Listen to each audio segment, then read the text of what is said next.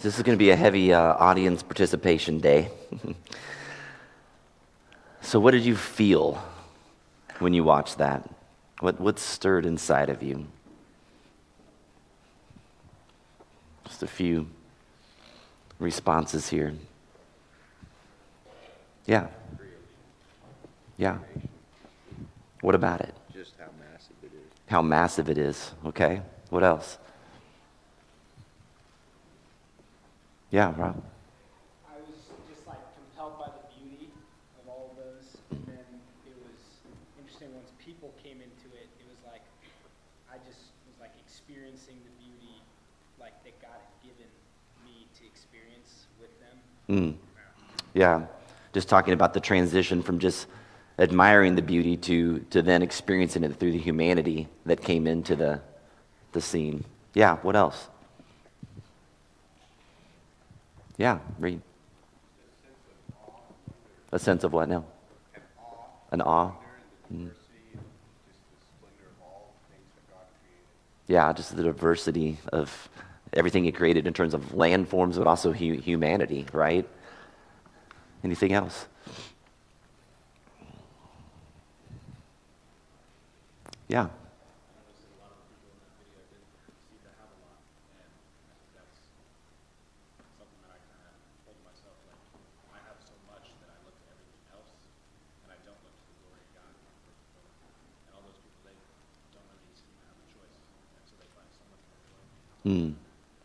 Yeah. I guess I'd kind of sum that up maybe just in kind of how our perspectives in life, our circumstances play out into how we view and experience all of that creation. Is that a fair summation, roughly? Or, yeah, right? So we see the world, each of us, through particular lenses of our life experience and things like that. So certainly in those images, you see the grandeur of God, right? His intricate detail and imagination is on full display. From the telescope to what we can only see, right through the telescope, to what we see with binoculars on here at the ground level, to the microscope, the things that we can only see through an amplified lens, right? We see the glory of God in His infinite expanse and the glory of God in His infinite minutia as well. And our sermon series for the next 4 weeks is going to be focused on God's glory, and it's going to be titled With Unveiled Faces. So, glory is a hard word to define. I could, if you said, "Hey, define football," I could really hone in on that, right? I could tell you about plays and the rules and the positions and how everything works, and I could give you a pretty good understanding of football just by talking. But glory is a little bit harder to wrap your arms around. It's kind of like trying to define beauty, right? That's something that needs to maybe be experienced or explored or felt. I saw one definition this week, did a pretty fair job of defining glory. It's a pastor named David Parks. He said this: the glory of God is the sum total of all the characteristics of God. What you'd get if you add up all of His love, justice, holiness, power, and wisdom. The sum total of all the characteristics of God. I like that. But let's see what the Psalms have to say about glory. They have a lot to say. I want us to open our Bibles to Psalm 19 this morning. It's page 783.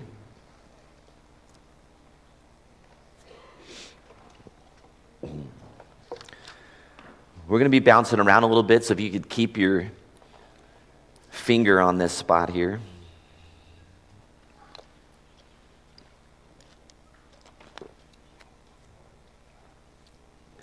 So about this psalm, the famous writer C.S. Lewis said this. He said, "It is the greatest poem in the Psalter and one of the greatest lyrics in the world."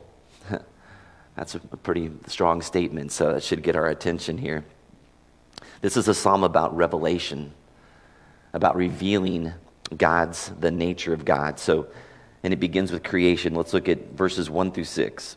It says, "The heavens declare the glory of God. The skies proclaim the work of His hands. Day after day they pour forth speech. Night after night they reveal knowledge. They have no speech. They use no words. No sound is heard from them. Yet their voice goes out into all the earth. their words to the ends of the world. In the heavens, God has pitched a tent for the sun. It's like a bridegroom coming out of his chamber, like a champion rejoicing to run his course. It rises at one end of the heavens and makes its circuit to the other. Nothing is deprived of its warmth. So it says, the heavens declare the glory of God. The skies proclaim the works of his hands. The psalmist is saying, do you want to know about God? And just look around. He's there in the rising and setting sun. He's there in the breaking waves. He's there in the roaring waterfalls, the resounding thunder, the clap of lightning. He's even in St. Joe once in a while. Right? If you drove down to Ashland or the Parkway this week when the snow was on the trees, I mean, it was glorious. He's there in the blooming flowers and the strong and broadening trees, the powerful lion and the gentle lamb, each unique call of each colorful bird, and even in the mosquitoes, I guess. Beauty matters to him. Nature reminds us of that. For in it we see his creativity, his majesty, his grandeur, his immenseness, his intimacy, his uniqueness. All of it matters to him. Glory. Maybe above everything else, exactness matters to him. Right? The earth, the exact distance from the sun to sustain life, the earth tilted on its axis in a way that we experience seasons and change, and the way that there's just the right combination of elements to sustain life, to let us breathe and grow and live. Exact. Pastor John Piper said it like this. He said, he shouts with clouds. He shouts with blue expanse. He shouts with gold on the horizon. He shouts with galaxies and stars. He is shouting, I am glorious. Open your eyes. It is like this, only better, if you know me. And verse 2 of Psalm 19 reminds us that he shouts day and night. Right? He says, day after day they pour forth speech, night after night they reveal knowledge. What's glorious about the night? What's glorious about the night, would you say? Quiet. It's quiet? Okay, that can be glorious, right? Silence is golden, right? Yeah. And sometimes in the silence, we hear, right? The crickets, the little noises out there that we don't hear during the day, maybe. What else is glorious about the night? Yeah. The breeze. The breeze, okay, yeah. Oh, way back there. Sorry, Daniel.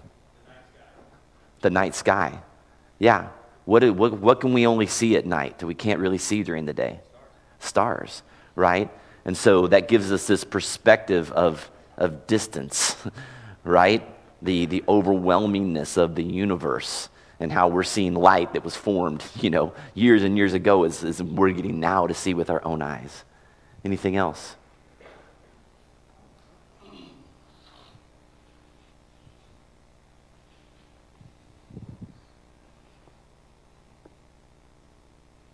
I want you to turn, just kind of hold on 19, because we're going to come back to that, and I want you to flip over to Psalm 8 real quick. Okay?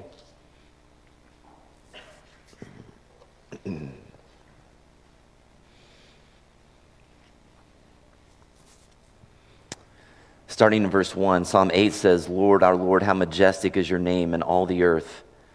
You have set your glory in the heavens. Through the praise of children and infants, you have established a stronghold against your enemies to silence the foe and the avenger. When I consider your heavens, the work of your fingers, the moons and the stars which you have set in place, what is mankind that you are mindful of them? Human beings, that you care for them?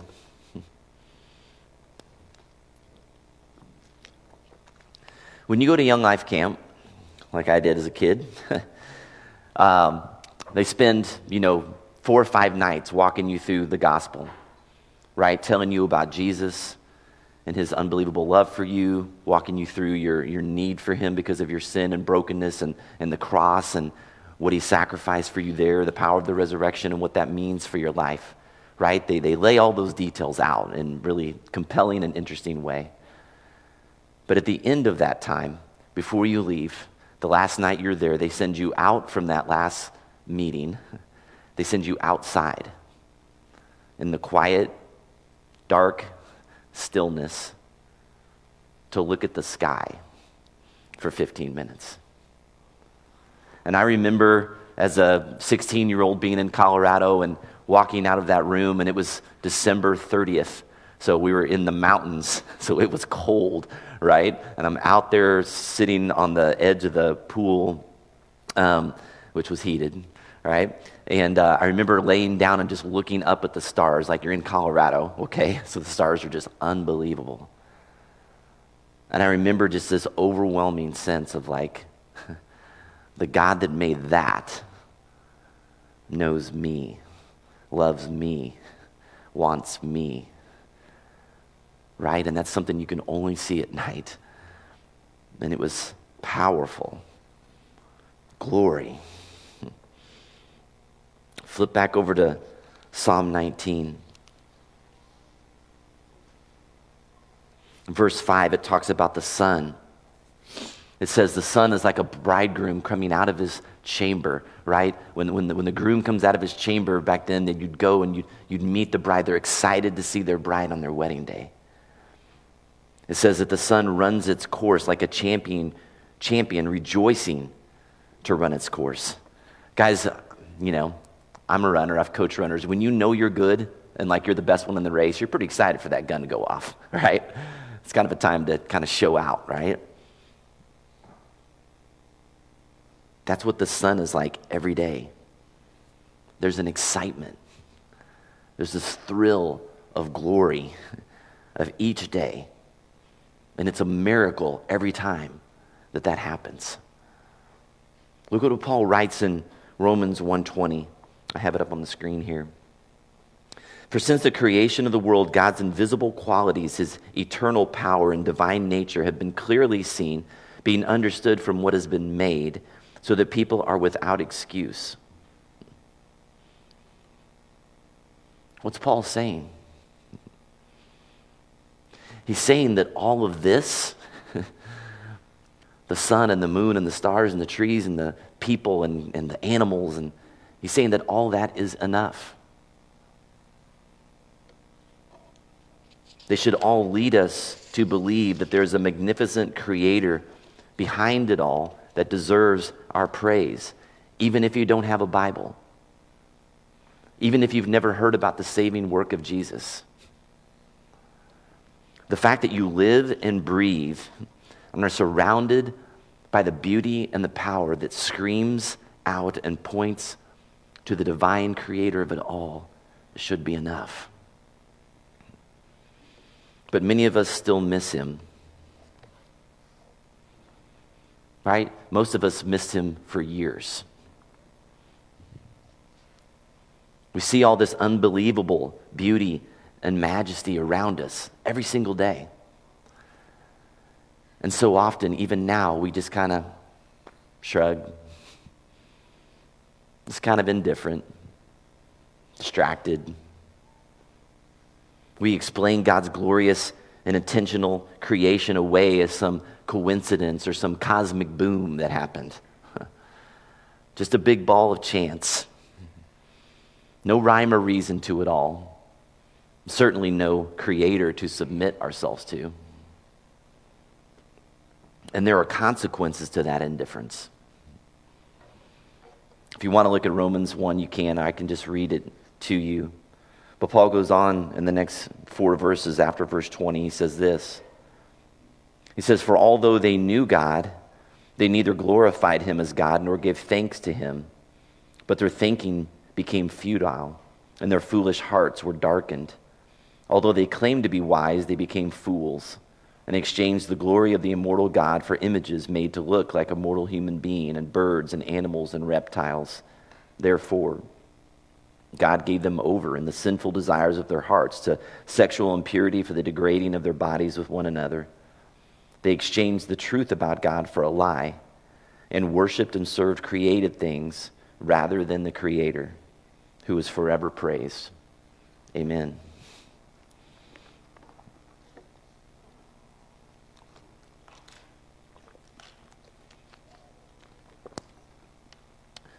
It would be like one of us creating this unbelievable holiday feast.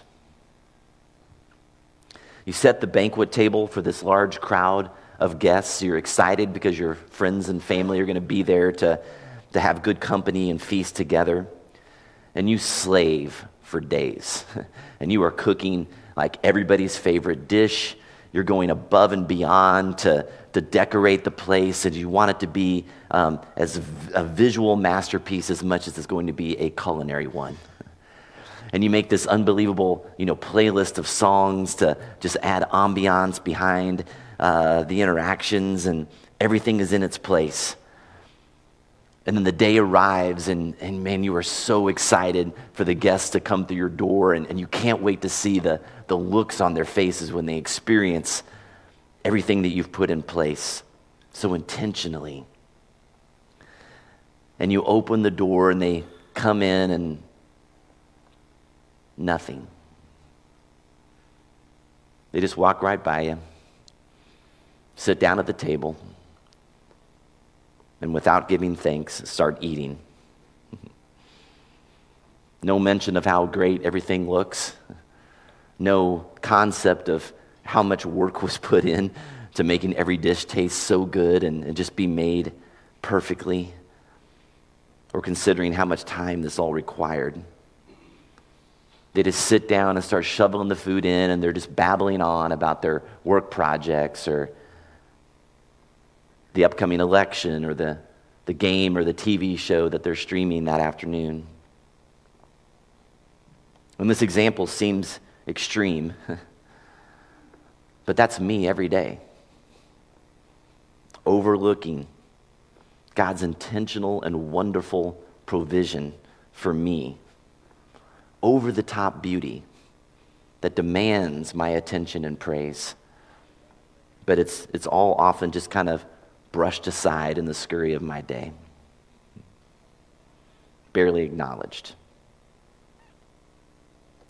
So God, in his infinite patience with us, says, okay, I didn't capture you with the telescope or the binoculars, so let's bring it down to the microscope level. Maybe we need to go small. Let's turn our Bibles to Psalm 139, page 894.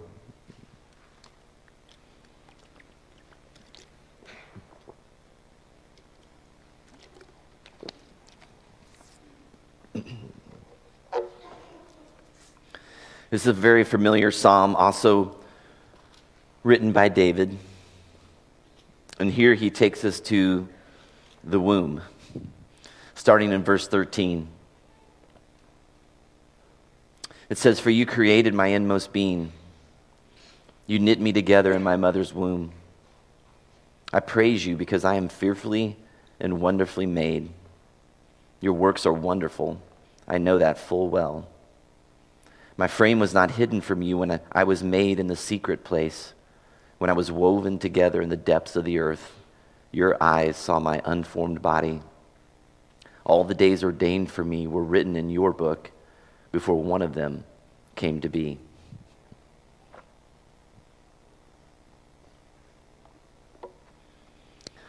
God's glory is on display from the earliest days of the embryo, right? A beating heart, fingers and toes, a cute little tongue, some eyelids.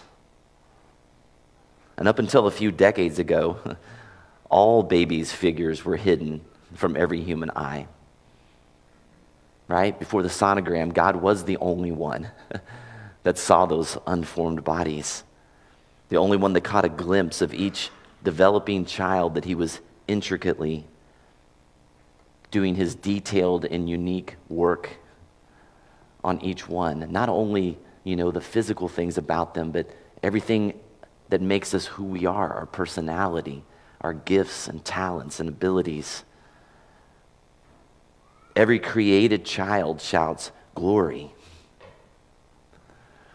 And if you've been lucky enough to have or be in the room and watch a baby be born, you know that it's a miracle every time it happens.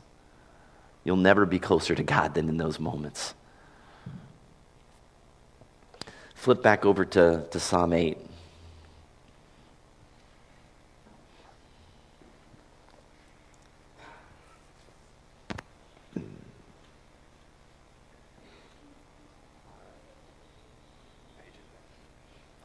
It's a good question.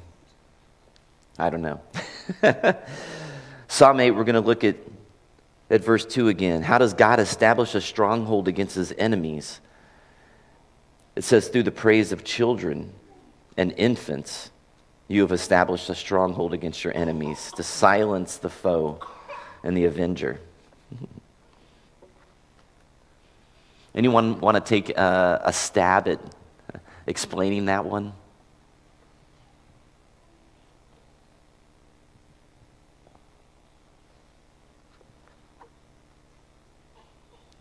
What do you think he's saying there? Through the praise of children and infants, you've established a stronghold against your enemies.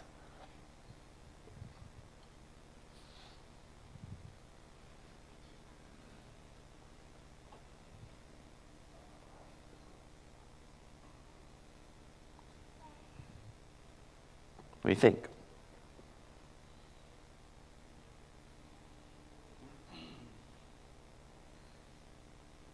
Yeah, sorry, Linda. Yeah. I think the way that children experience all of life, they're just like in awe of all these things that we've come to see as like mundane or whatnot. And so, like the way that they experiences his earth, like brings praise to him, and like it allows us to be able to like see it through their eyes. I don't know. Yeah. Because like the enemy would be Satan trying to like counteract that he's real or what. Mm-hmm. Us being able to experience it with the children. Yeah, that's great, man. She's basically saying that, through the, what's the word I'm looking for? Just the curiosity and the wonder of children, right? The way they see the world. They see things and they're just like, they're not used to it.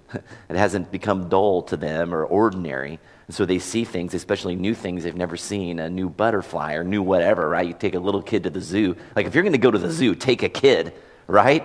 Because it's going to be 10 times more exciting than if I just stroll around there, right? And it reminds us, oh yeah, God is amazing. God is detailed. And, it's like he didn't have to make all of this just for us to enjoy. Like the world didn't have to be this amazing. There didn't have to be 10 million different kinds of animals, right? There's a reason why he made it all like that. Yeah. What else about children? Yeah. Well, it's kind of the same vein when he says that God chose the foolish things to shame the wise, Mm-hmm. the weak things to shame those that are strong. Yeah. It's taking like a child is the epitome of weakness, Mm-hmm. and like they don't have any strength really at all. Yeah. But God is powerful enough to use even children with Yeah. these things to show His strength. Yeah. Yeah. So it talks about how God uses the foolish things to shame the wise and the weak things to counteract the strong, right? And so, guys, what I was thinking about when I was working through this was the baptism that we had a couple weeks ago, right? And some of the little kids that got up on stage and shared from their heart what God had done in their life, the reason why they wanted to dedicate their lives to Him, right? When that comes from the mouth of a 7, 8, 9, 10-year-old, you're just like, oh man, that is so strong. It's so powerful. And it causes others to worship Him as well. Creation declares the glory of God. That's our starting point for this sermon series. From the telescope to the microscope, God's creative power is on display. And I want to invite all of us to just kind of sit in that truth a little bit more this week, to pay attention. Creation declares the glory of God, and what is our reply? Do we have eyes to see? Or do we drift through our days, unaware and unappreciative of the glory that surrounds us? Kind of like that ignored host who made that wonderful banquet for you. So I want to ask us this question and just get some feedback here to give us some ideas. What could it look like to pay attention to His glory this week? So if that's your assignment for this week, and I really want you to think about that, what could it look like to pay attention to His glory this week? What are some examples, some ideas that might help us all be like, oh yeah, I could do that? How could we do that? The weather was nicer, we could be outside. The weather was nicer, we could be outside, right? Yes, but even in the cold, right? Yeah, for one, maybe you just create some space to be outside. Yes. Like since people are like His image bearers, just like being present with people. Yes, being present with people. I thought about that too. I thought about what if this week you went to get coffee with a friend, or if you're an older parent, you took your child out, your teenager, your adult child, and you just sat across from them and just told them all the wonderful things about them, all the unique ways that they reflect God's glory and what makes them special. Or you write somebody a note with those things. Or what if when you were outside, you took the time to stop and think about taking a picture, right? Because that takes some intentionality, some thought. You're really trying to capture the moment, trying to withhold, capture the beauty of all that you're seeing with your eyes, to take that in. What else could we do this week? Yeah. I would just say being more intentional with your distractions. So if that means taking like a fraction of the time that you would just be on your phone or watching a screen or whatever, if you devote that time to just being still, being quiet, or, Yeah. just being more intentional about that and actually like thinking through it instead of just scrolling your life away. Yeah. Just being intentional about your time. Maybe sit by the window. Maybe during your time with God this week, go to YouTube and just type in, the beauty of the earth, the wonder of creation, and just watch, like we did, some videos that just remind us, like I did when I was writing this week, and I got tired of studying, and I would take a break for 10 or 15 minutes. I started watching like documentaries on the universe just to remind me, like, y'all, this is crazy out there, right? Like, we are a speck on a speck on a speck of like what all is out there in this universe. And hopefully we get some perspective. Yeah. I was just reflecting on just the process of meditating on God's grandeur and His magnitude, then has that effect on ourselves and leads us to the posture of the psalmist of like, what is man? So having that perspective of it's not too hard for us to be overly impressed with ourselves, Mm-hmm. but as we reflect on God's grandeur, we get a sense of like, I start to decrease a bit when it comes to reflecting on God's goodness. So like having that opportunity to having that reflective thought, like what is man? Like how much power do I have? And you can really experience that if I just went out there with a shirt and t-shirt and shorts. Of like I'd be really aware of my limitations and my Yes. ability to come through. Yeah, And be exactly. No, that's great. Thank you, guys. I want you guys to turn over to Psalm 29, and we're going to wrap things up here this morning.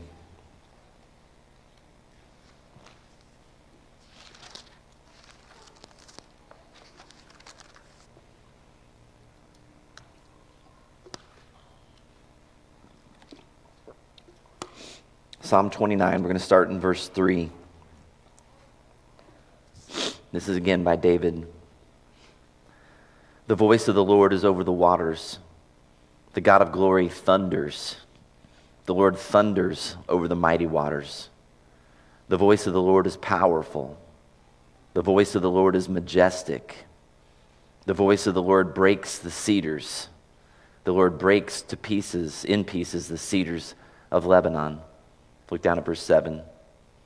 The voice of the Lord strikes with flashes of lightning. The voice of the Lord shakes the desert. The Lord shakes the desert of Kadesh. I want you guys to say verse 9 with me out loud. You ready? The voice of the Lord twists the oaks and strips the forest bare, and in his temple all cry, glory. Glory with an exclamation point. So we're going to say that last line again. Okay? Here we go. And in his temple all cry, glory. God didn't stop revealing his glory through created things alone. On occasion, he peeled back the curtains of heaven and gave some very lucky people an opportunity to actually see and get a powerful glimpse of his glory and majesty. And so next week, we're going to take a look at a couple of people who had encounters with the glorious God that shaped their lives as they beheld him in his majesty. Let's pray. Heavenly Father, thank you for this reminder today. As much as we love to go on vacation and see the mountains or the ocean or whatever it is that reminds us of your bigness and your creative wonder, God, you're here too. You're here in the sky that we could choose to look at night. You're here in the person we're sitting next to right now, who you saw and numbered and planned their days out before they were even born. You're here in each one of us. The thoughts and the abilities and the personalities and the uniqueness of me. And God, I pray that you would help us this week maybe to slow down and to take some time and allow ourselves to be reminded of how awesome you are and what a gift it is to have life and to breathe.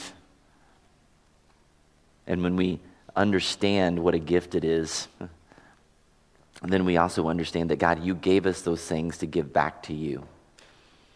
So with my breath, with my life, with my mind, my ability to think, my inner desire to worship something, that it all comes back on you.